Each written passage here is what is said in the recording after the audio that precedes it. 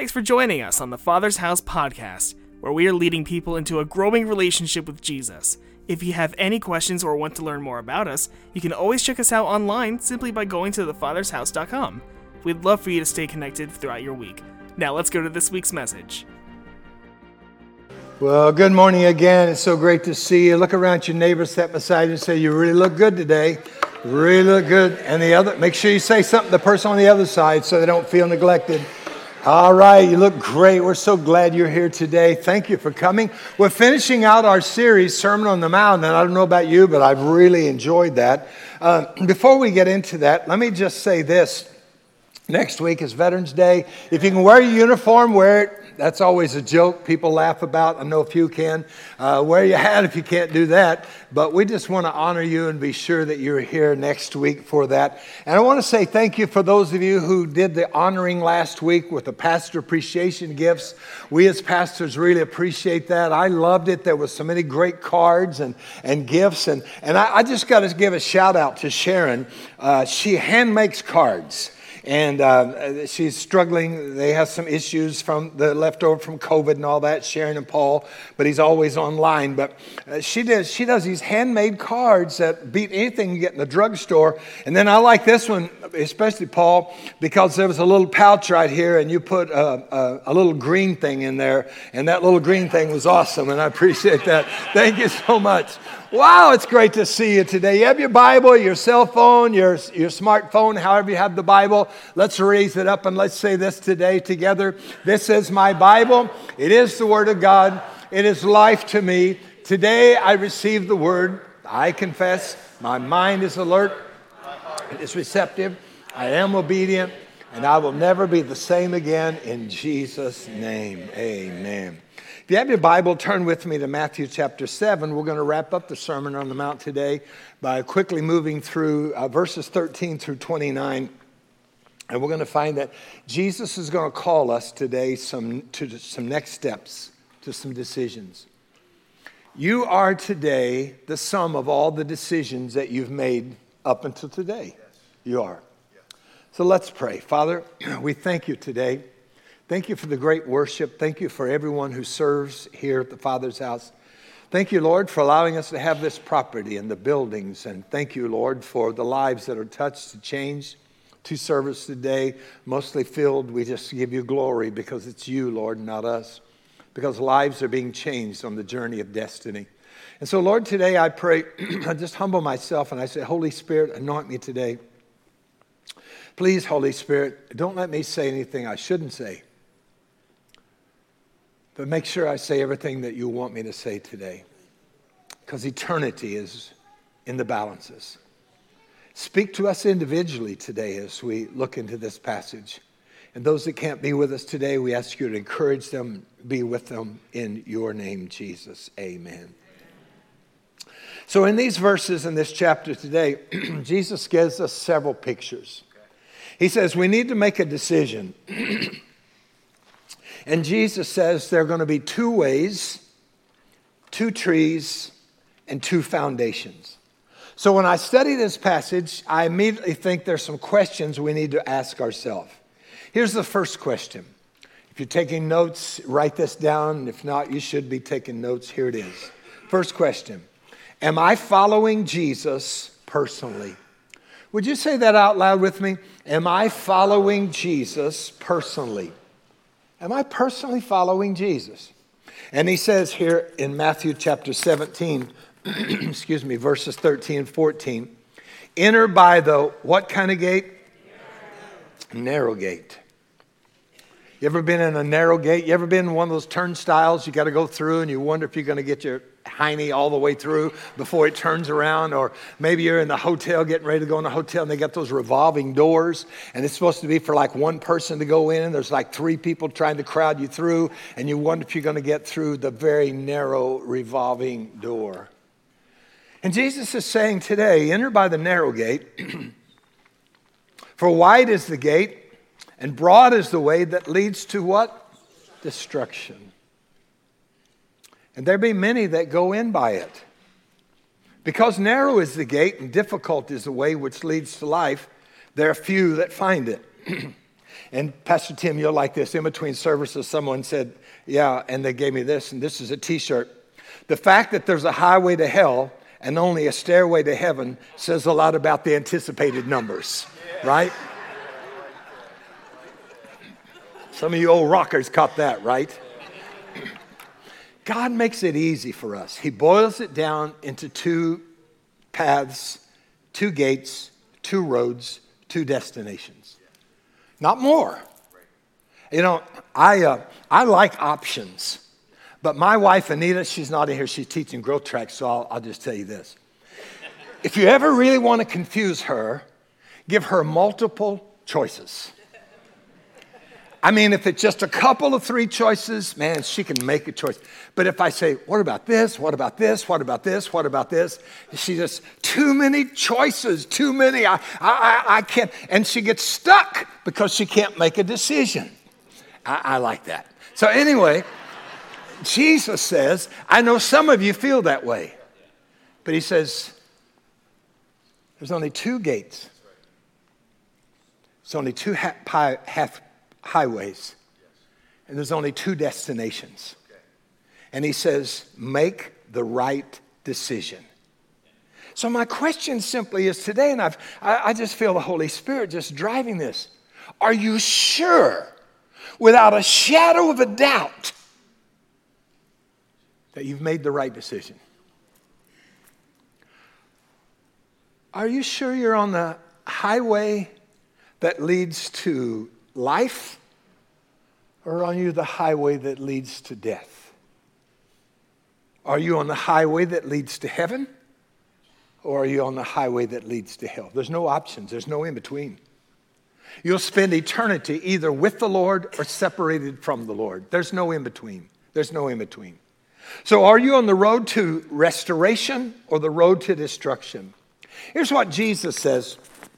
Narrow is the gate, and difficult is the way that leads to life. And there are few that find it. So right up front, he says, I want to be honest with you. Because we try so hard to please everybody. We tried to make it easy. You ever heard say, well, just give your life to Jesus. It's always banana pudding and chocolate cake and ice cream, whatever you want. But Jesus doesn't say that here. He says, if you make a decision to follow me, he is the gate. See, it's going to be tough. It's not going to be easy. Now, the only way it's easy is because he is our strength and he helps us. So if you think you make a decision, then all of a sudden it's going to be easy. No, it's not. That's why once you give your heart to the Lord and you pray, the enemy comes against you so hard and say, are you sure that was the right? But he says, narrow is the gate. He says, enter the gate. In the Greek, when you study that, it's a command. He's not saying, think about the gate. He's saying, Mike, enter the gate. Now think about it. We've been studying the Sermon on the Mount. And by the way, you should go with us in December of 2023. We leave on December the 5th. We're going to make another trip, a return trip to the Holy Land. And one of the places we'll be is where Jesus taught this Sermon on the Mount. The brochures will be available very soon. But Jesus has had them there. I don't know how long it's been. I don't know how long he's been teaching. But he brings it to a decision here. He brings it to a decision.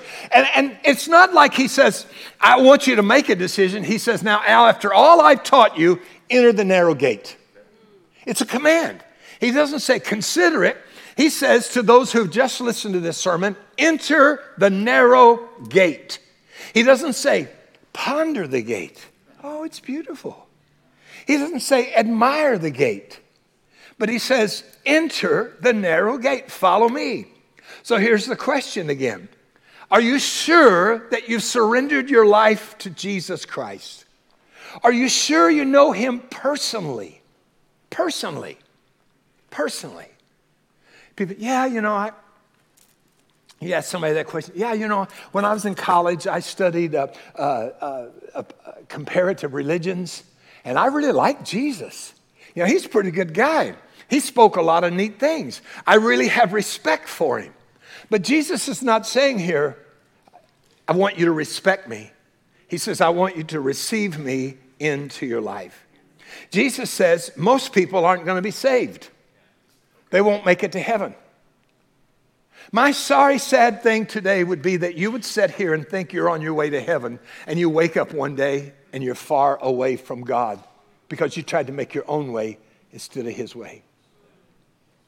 I don't know in a long time that I've struggled any more than with this teaching that I'm teaching today, because it'd be so easy for people to misunderstand that. It's like several weeks ago, I preached what I thought was a pretty decent sermon, and one of the reviews somebody put on the internet was, man, that church, they preach hell and brimstone. I think, whoa, wow. Now, you might say that after I finish today, but I don't think you're going to say that there. But the truth is, there is either an eternity with the Lord or an eternity separated from him. And whether that's a physical fire, an emotional fire, I don't know. I just know the rich man who was in hell lifted up his eyes and he said, these flames are tormenting me. Send somebody with water. All I know is this: you're going to be separated from God and separated from others. You heard somebody say, well, we're just going, me and my buddies, we're just going to go to hell. We'll have a party together. No, you won't. To be in hell means to be eternally separated in darkness. That means that you are eternally separated from everybody else and from God in darkness. Wow. So he says this: most people aren't going to be saved. He wants everybody saved. It's not that God only wants a few saved. He says, I want all to repent. But the issue is, Andrew, you did this so good yesterday. Andrew spoke at the men's breakfast yesterday, did an amazing job. And too bad it's not recorded so his wife could listen to it and make sure she knows how great he is. But anyway, he talked yesterday about, we have our bat, we have our ball, and we have our bat. Make sure you understand the difference. That's how sports driven I am, right? And so we bring our ball and bat, we come to God, we come to church, we say, God, I'm going to invite you to be on my team. I need you on my team. But God says, no, it doesn't kind of work that way. I didn't come to be on your team, but I'm going to invite you to be on my team. Yeah, Lord. I'd love to be on your team, right? I'd love to be on your team. And guess what? I brought my own bat and my own ball. And God says, no, not on my team. If you're going to play on my team, you can't bring your own agenda. You can't bring your own interpretation of Scripture. But you're going to have to be willing to lay down your agenda and say, okay. But you see, there are a lot of people that'll simply say, well, Lord, I'm giving you me. And don't ask me to lay down my ball and my bat. It's my agenda. And if you're really a loving God, if you're really a caring God, you're going to do what I want you to do, or what I heard Brother Billy Bob teach on the internet, or Sister Goosebumps taught on the internet. And so that's what they taught. And so here it is, Jesus. Here's what Sister Goosebumps said. Here's what Uncle Billy Bob said. And so I'm coming with that ball and with that bat. God says, no, I am the gate, and few there be that enter in. You see, you can't get through the narrow gate carrying your own ball and bat. So many of you are VIPs. You go to a place and you don't wait in line. You're a VIP. So what do? You get the side entrance. You get to come in the side entrance, right? I mean, you pay big bucks for that because you're a VIP. But God says, no, there are no VIPs. There's no side entrance. There's no little wider place over here where you can bring in your own agenda and your own Scripture interpretation. He just plays out. He likes a plane here. He says, when you come, there's no room for your own ball and bat. You have to lay it down. And then you come in. You know the difference between a river and a swamp? A river has banks. A river has banks, but a swamp doesn't. See, a river has a bank line, in which the water ends. You have to stay. And I know the difference is there's water that flows to a river and it doesn't flow in a swamp. But a swamp has no banks. There's no restrictions. There's no place where you say, well, there's the bank of the swamp. But you can say, there's the bank of the river. So here's what God is saying. Listen, you can live your life living in the swamp, and there's no boundaries, there's no restrictions, there's no narrow, tight places where I have to lay down my will, my feelings, my hopes. But I can live in the swamp. But in the swamp, there's not a lot except alligators and sticky, stinky stuff. Question 1, am I following Jesus personally? Question 2, are there godly fruits in my life? Are there godly fruits in my life? See, we talked about last week, God doesn't ask us to be judgmental, but he tells us, I want you to be fruit inspectors. If I tell you I have an orange tree in my backyard, how would you know that it's a real orange tree? Have oranges, right? It wouldn't grow persimmons. It would grow oranges. So here's what Jesus says. Investigate your life. Here's how you tell the difference between a real and a counterfeit, or maybe I should say a pretend Christian, or a deceived Christian. That's a contrast of words, isn't it? He said, the way that you tell the difference is by the fruit. Verse 15, beware of false prophets who come to you in sheep's clothing, but inwardly they are ravenous wolves. They're an assignment from hell, right? You'll know them by their what? By the fruits. Not their words, not their dress, not what they do, but you're going to know them by their fruits. It's a fruit. Here's the fruit. It's obedience.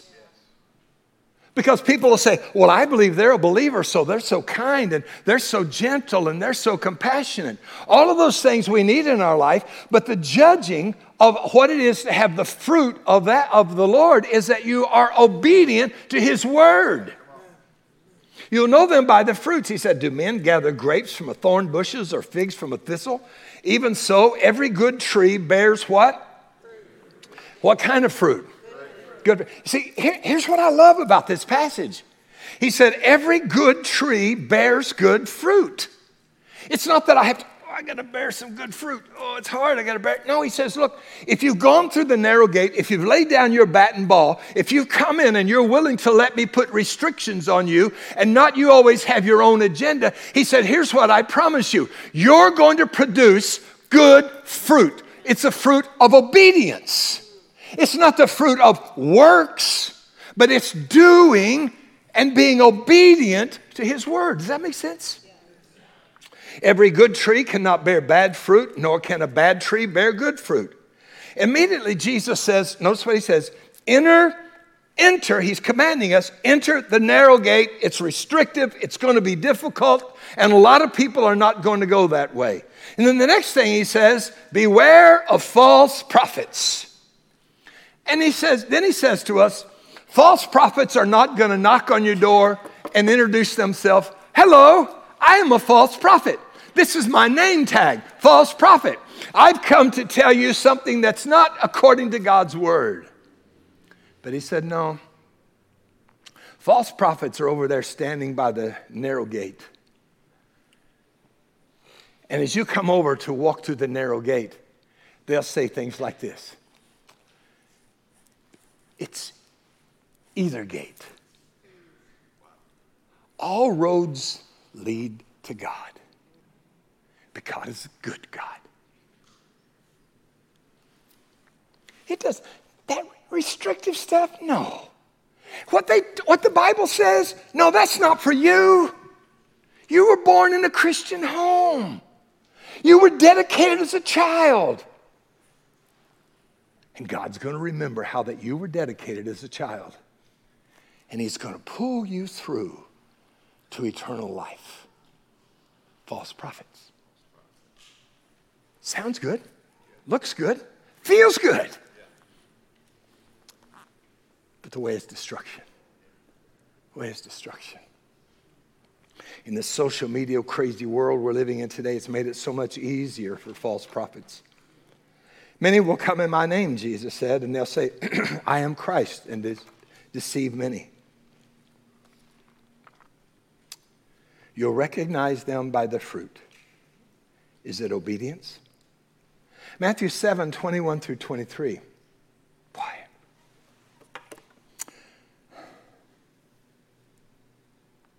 Not everyone.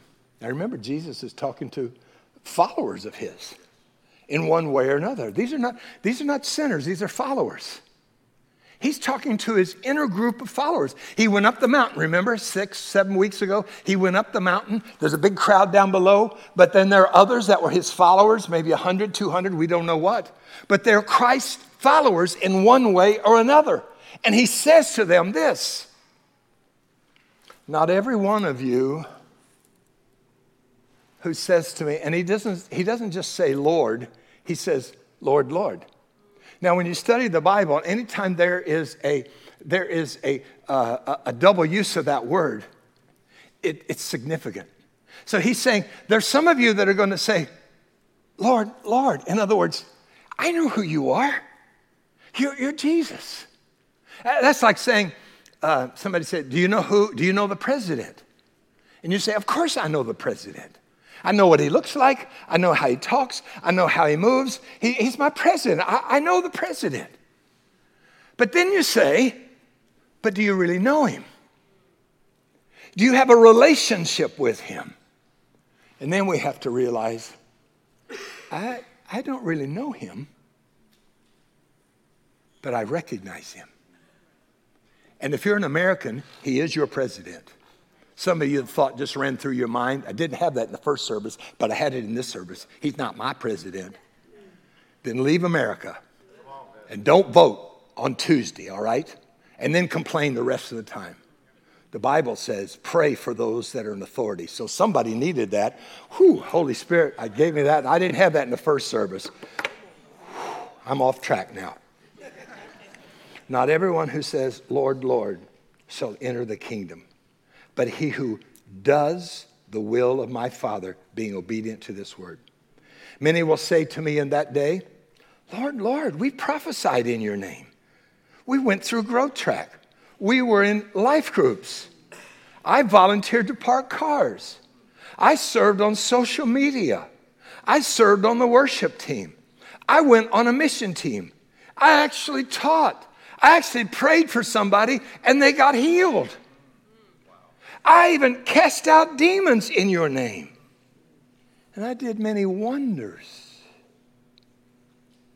And then I will declare to them, I never knew you. Depart from me, you who, here's the key word, you who practice lawlessness. You who practice disobedience. Here's the narrow gate. Here's the restrictions. And you say, yeah, I'll go this way if he'll let me make my own choice. No, he says,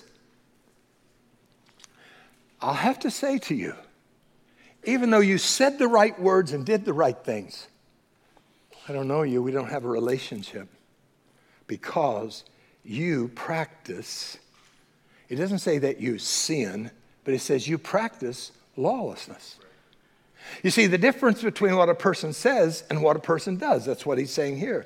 You say, Lord, Lord, didn't we do all of these things? They can say the right things, but they haven't submitted to the Lord. They have eternal language, but they don't have eternal life.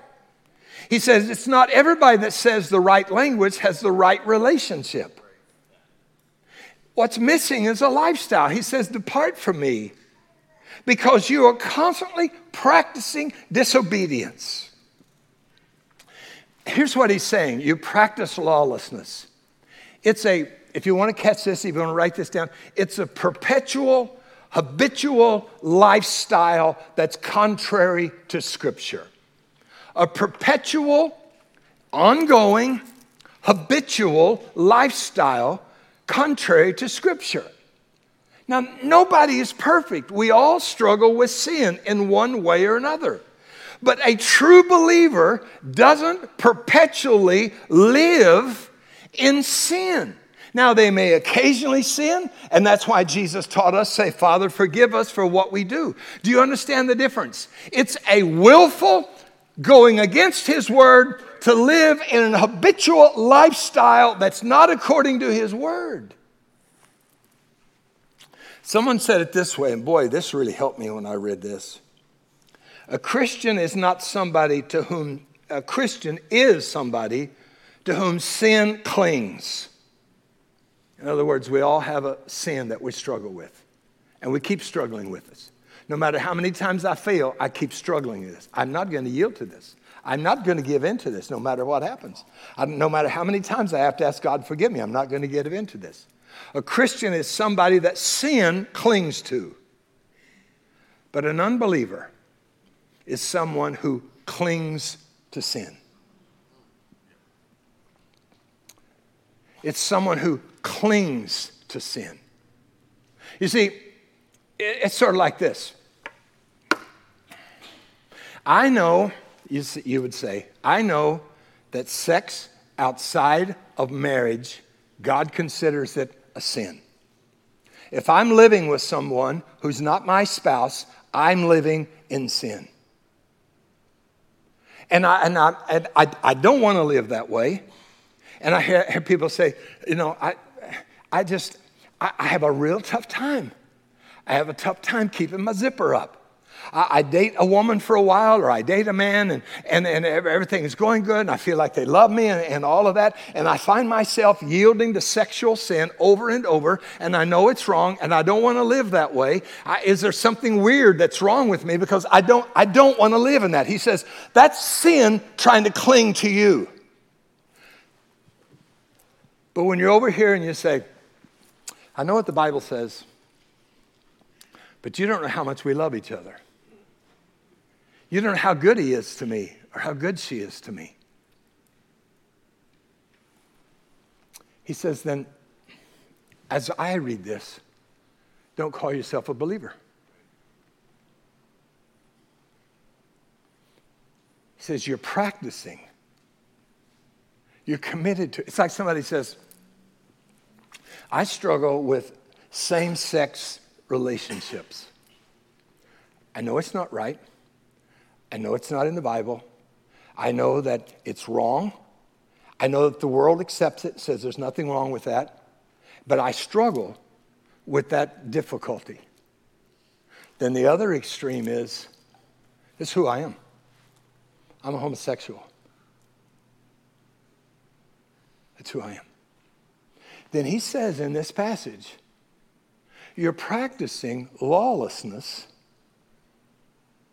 and then don't anticipate that you're on the road that leads to heaven. I didn't say that. He said that. And it's going to get harder and harder on the church to stand for truth, because people just accept. And listen, there's no difference in somebody who's struggling with pornography. You know it's wrong. You ask God to forgive you. But then there are some men who were up last night, and it's a constant lifestyle with you, and you treat your wife like crud because you think she should be like the porno person that you see there, and it's not real. And then you yet raise your hand and say you're on your way to heaven. I'm telling you, this is a come to Jesus, drawing a line in the sand this morning. You need to figure out which road you're really on. I didn't say you won't struggle with that anymore, but I'm saying it's when you just accept it. Well, I know maybe I drank a little too much. You help me, because I just don't want to do that. Hey, it doesn't matter how much you drink. I'm just a drunkard. Those who practice lawlessness. And they say, Lord, Lord. Here is a scripture that drives me to my knees with responsibility. 1 Corinthians chapter 6, verse 9 through 11. It's on the Sky Bible. Don't you know that those who do such things have no share in the kingdom of God? Don't fool yourselves. Those who live immoral lives are idol worshipers, adulterers, homosexuals, thieves, greedy people, drunkards, slanderers, or robbers. Line in the sand. They have no life in the kingdom. There was a time when that was some of you. But now, your sins are washed away. And you're set apart for God. And He accepted you of what the Lord Jesus Christ and the Spirit of God has done for you. He doesn't say you won't still struggle.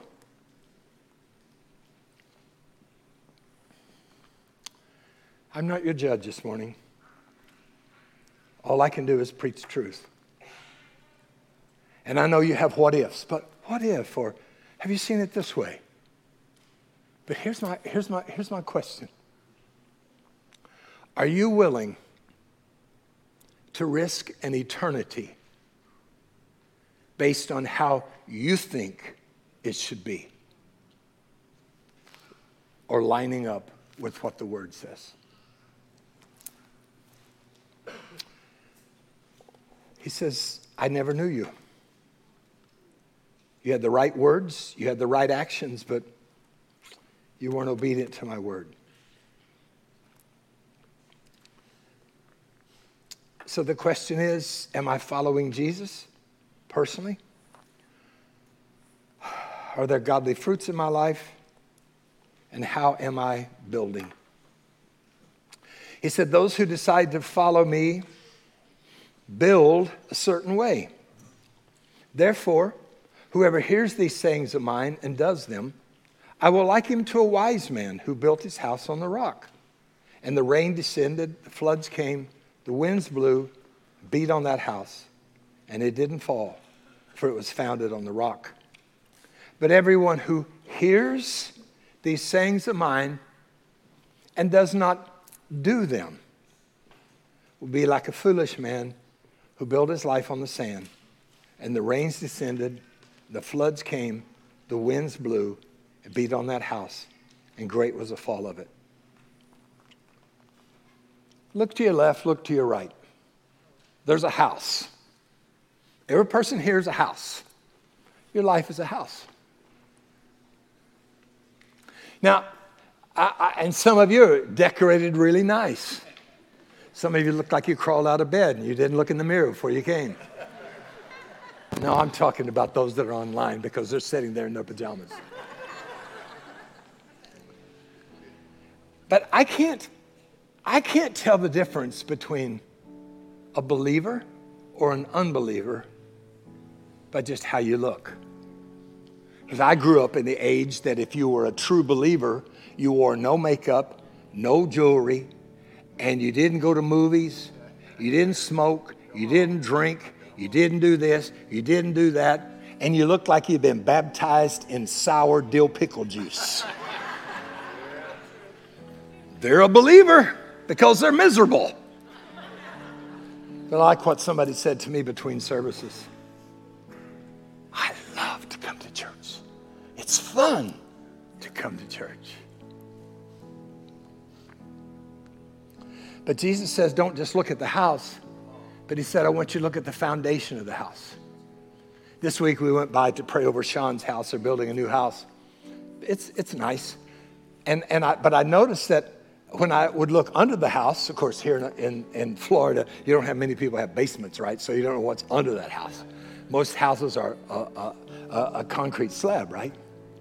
And Sean and Justine, before they poured the slab, they put a Bible wrapped in tinfoil and a paper plastic bag and buried it in the concrete so that the foundation of their house would be on the Word. And I looked at that and I thought, that's cool. But then I looked on around Sean's area where there wasn't a poured concrete slab, and I thought, Sean's got great plans for a house and it looks really nice, but what if he built that house on sand?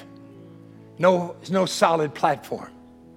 Well, you'd say, well, he's not a very good builder. I don't want him to frame my house, right? Because why? Because the winds blow, the rain comes, the hurricanes come. No matter how good the house looks, if the foundation is not right, it's going to fall. Jesus says, please hear my words. You can build a house so it looks good on the outside. But if you don't build it on a one foundation, Jesus says, I am the gate. I am the way. I am the life. I am the foundation. And you see, so then he says, look at the house, look under the house, and then look ahead. Because storms are coming. How do I know somebody's a real believer? The wolf will huff and puff and blow, but the house stands. See, you're going through a storm right now, and you wonder, I thought if God really loved me, he wouldn't let me be going through a storm right now. He's letting you go through a storm right now so that you know that your foundation is solid and you can stand against anything the enemy wants to throw at you. And then, of course, the last storm that we're going to face is the judgment bar of God, in which he's going to judge where we are. So he says, I want you to build on a solid rock. How do we build that? Well, first of all, we obey him. He says, repent and be baptized. So we want to be sure that we're baptized. He said, be filled with the Spirit. So we want to be filled with the Spirit. One of the things here at the Father's house we say is go through growth track. Every first, second, third, fourth Sunday, starting today at 10:30, we say 4 Sundays. Give us 4 Sundays to help you on your foundation. To let you know a little bit about the Father's house, but then we help you to discover who you are so that you know what foundation you need to build on. And then what to do with your life. Join a team. What's the purpose? And then live with the power. And then we encourage you to be sure that you're in a small group. We call them life groups. We do life together. And the next life groups will be our spring semester. And it'll be sign-ups in January for the spring semesters. But there may be some of you say, you know what? I'd like to be a life group leader. What do you have to do? How important is that? Well, you need to go through growth track. And you need to just sign up. And Tanya Tornado will give you a call. And she'll set you up with training the last Sunday of this month. So you can take that connection card out and you can say, hey, I'm interested in leading a life group. And she'll contact you. Verse 28, 29, Jesus finished. And when he had ended these sayings, the people were astonished at his teaching, for he taught them as one that's having authority. Having authority. So in summary, there are 2 ways that tell us to examine the cost of our profession. There are 2 trees that tell us to investigate whether our lives have really changed.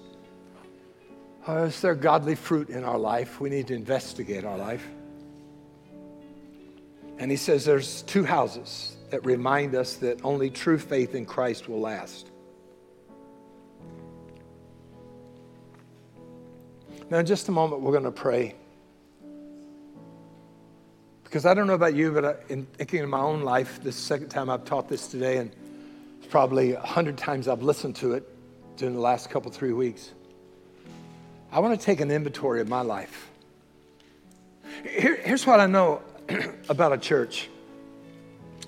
Imagine that if we were a church that were only about truth and not about love, we'd be a church full of conviction, right? The trouble is, that really sounds like condemnation.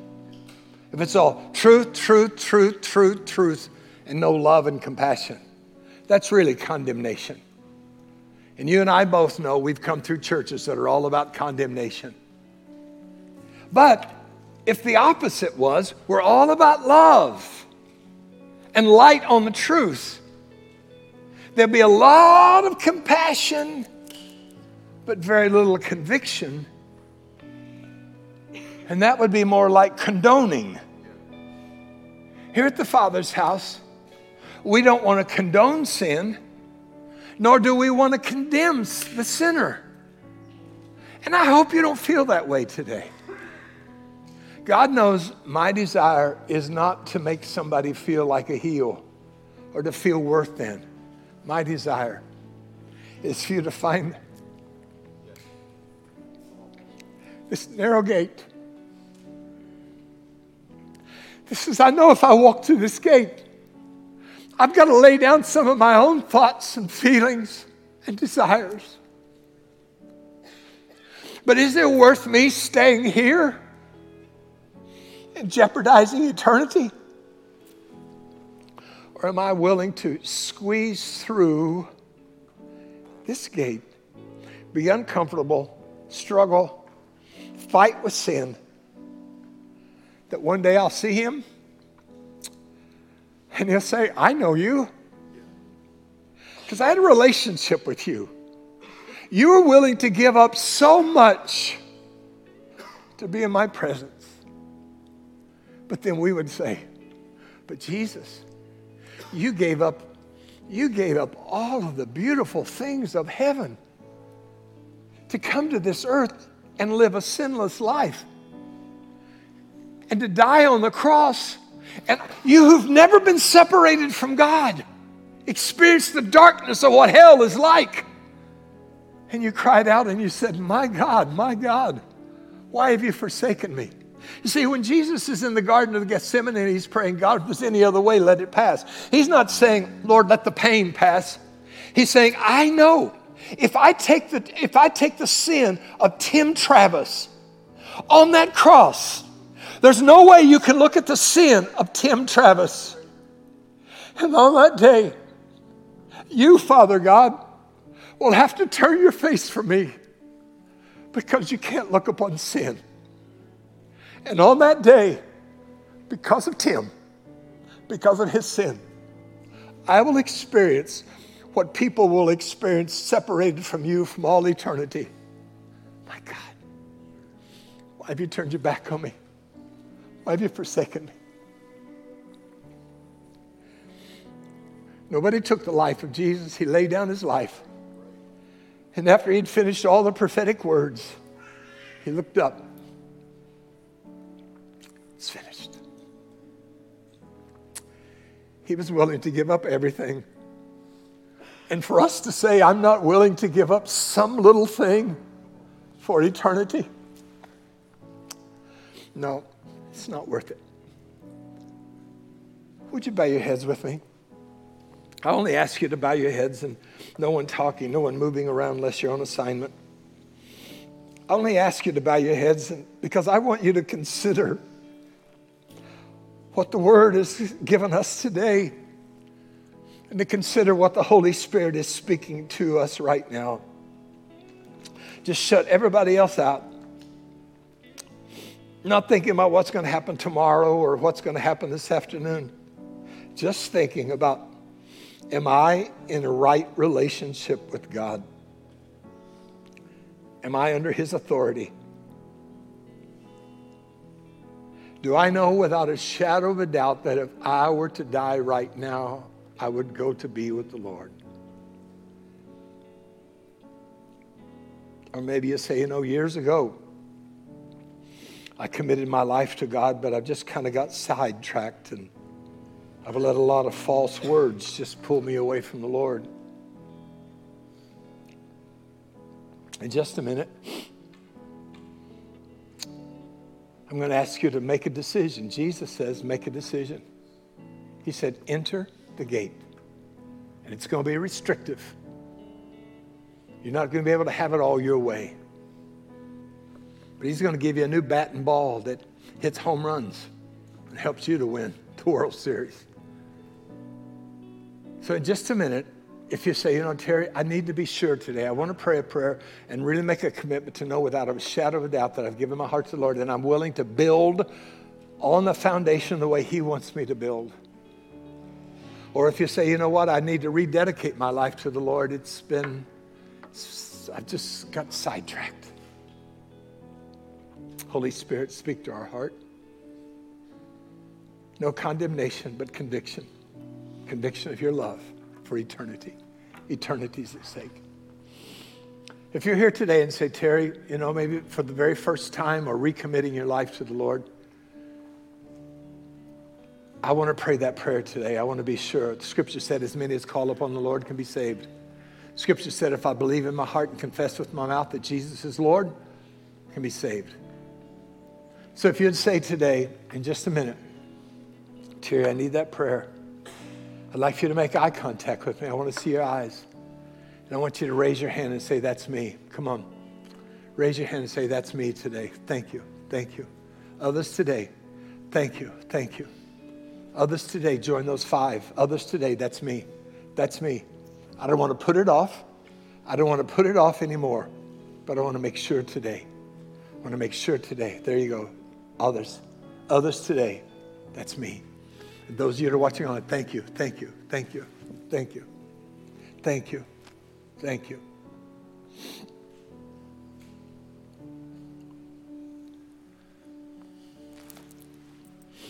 And some of you that are watching online, let me lead you in a prayer. I can give you the words, but you have to surrender the heart. Somebody right now is thinking, but I don't know if I'm able to live this. No, we're not able to live it on our own. That's why he said, I live, but not I, but Christ lives in me. If we're willing to lay down our bat and ball, he gives us the ability to live his way. Pray this prayer with me today. Thank you, God, for sending your son Jesus to die for my sins. I confess today I need a Savior. Forgive me of my sins and help me live by your standards as best as I know how. I want to serve you all the days of my life. Fill me with your Spirit. In Jesus' name. As a church, it's our honor to play a small part in all that God is doing in and through your life, and we would love to help you continue that journey. To find out what your next steps are in your relationship with Jesus, all you have to do is go to thefathershouse.com/next. Join us next week as we continue to love God, help people, and make disciples.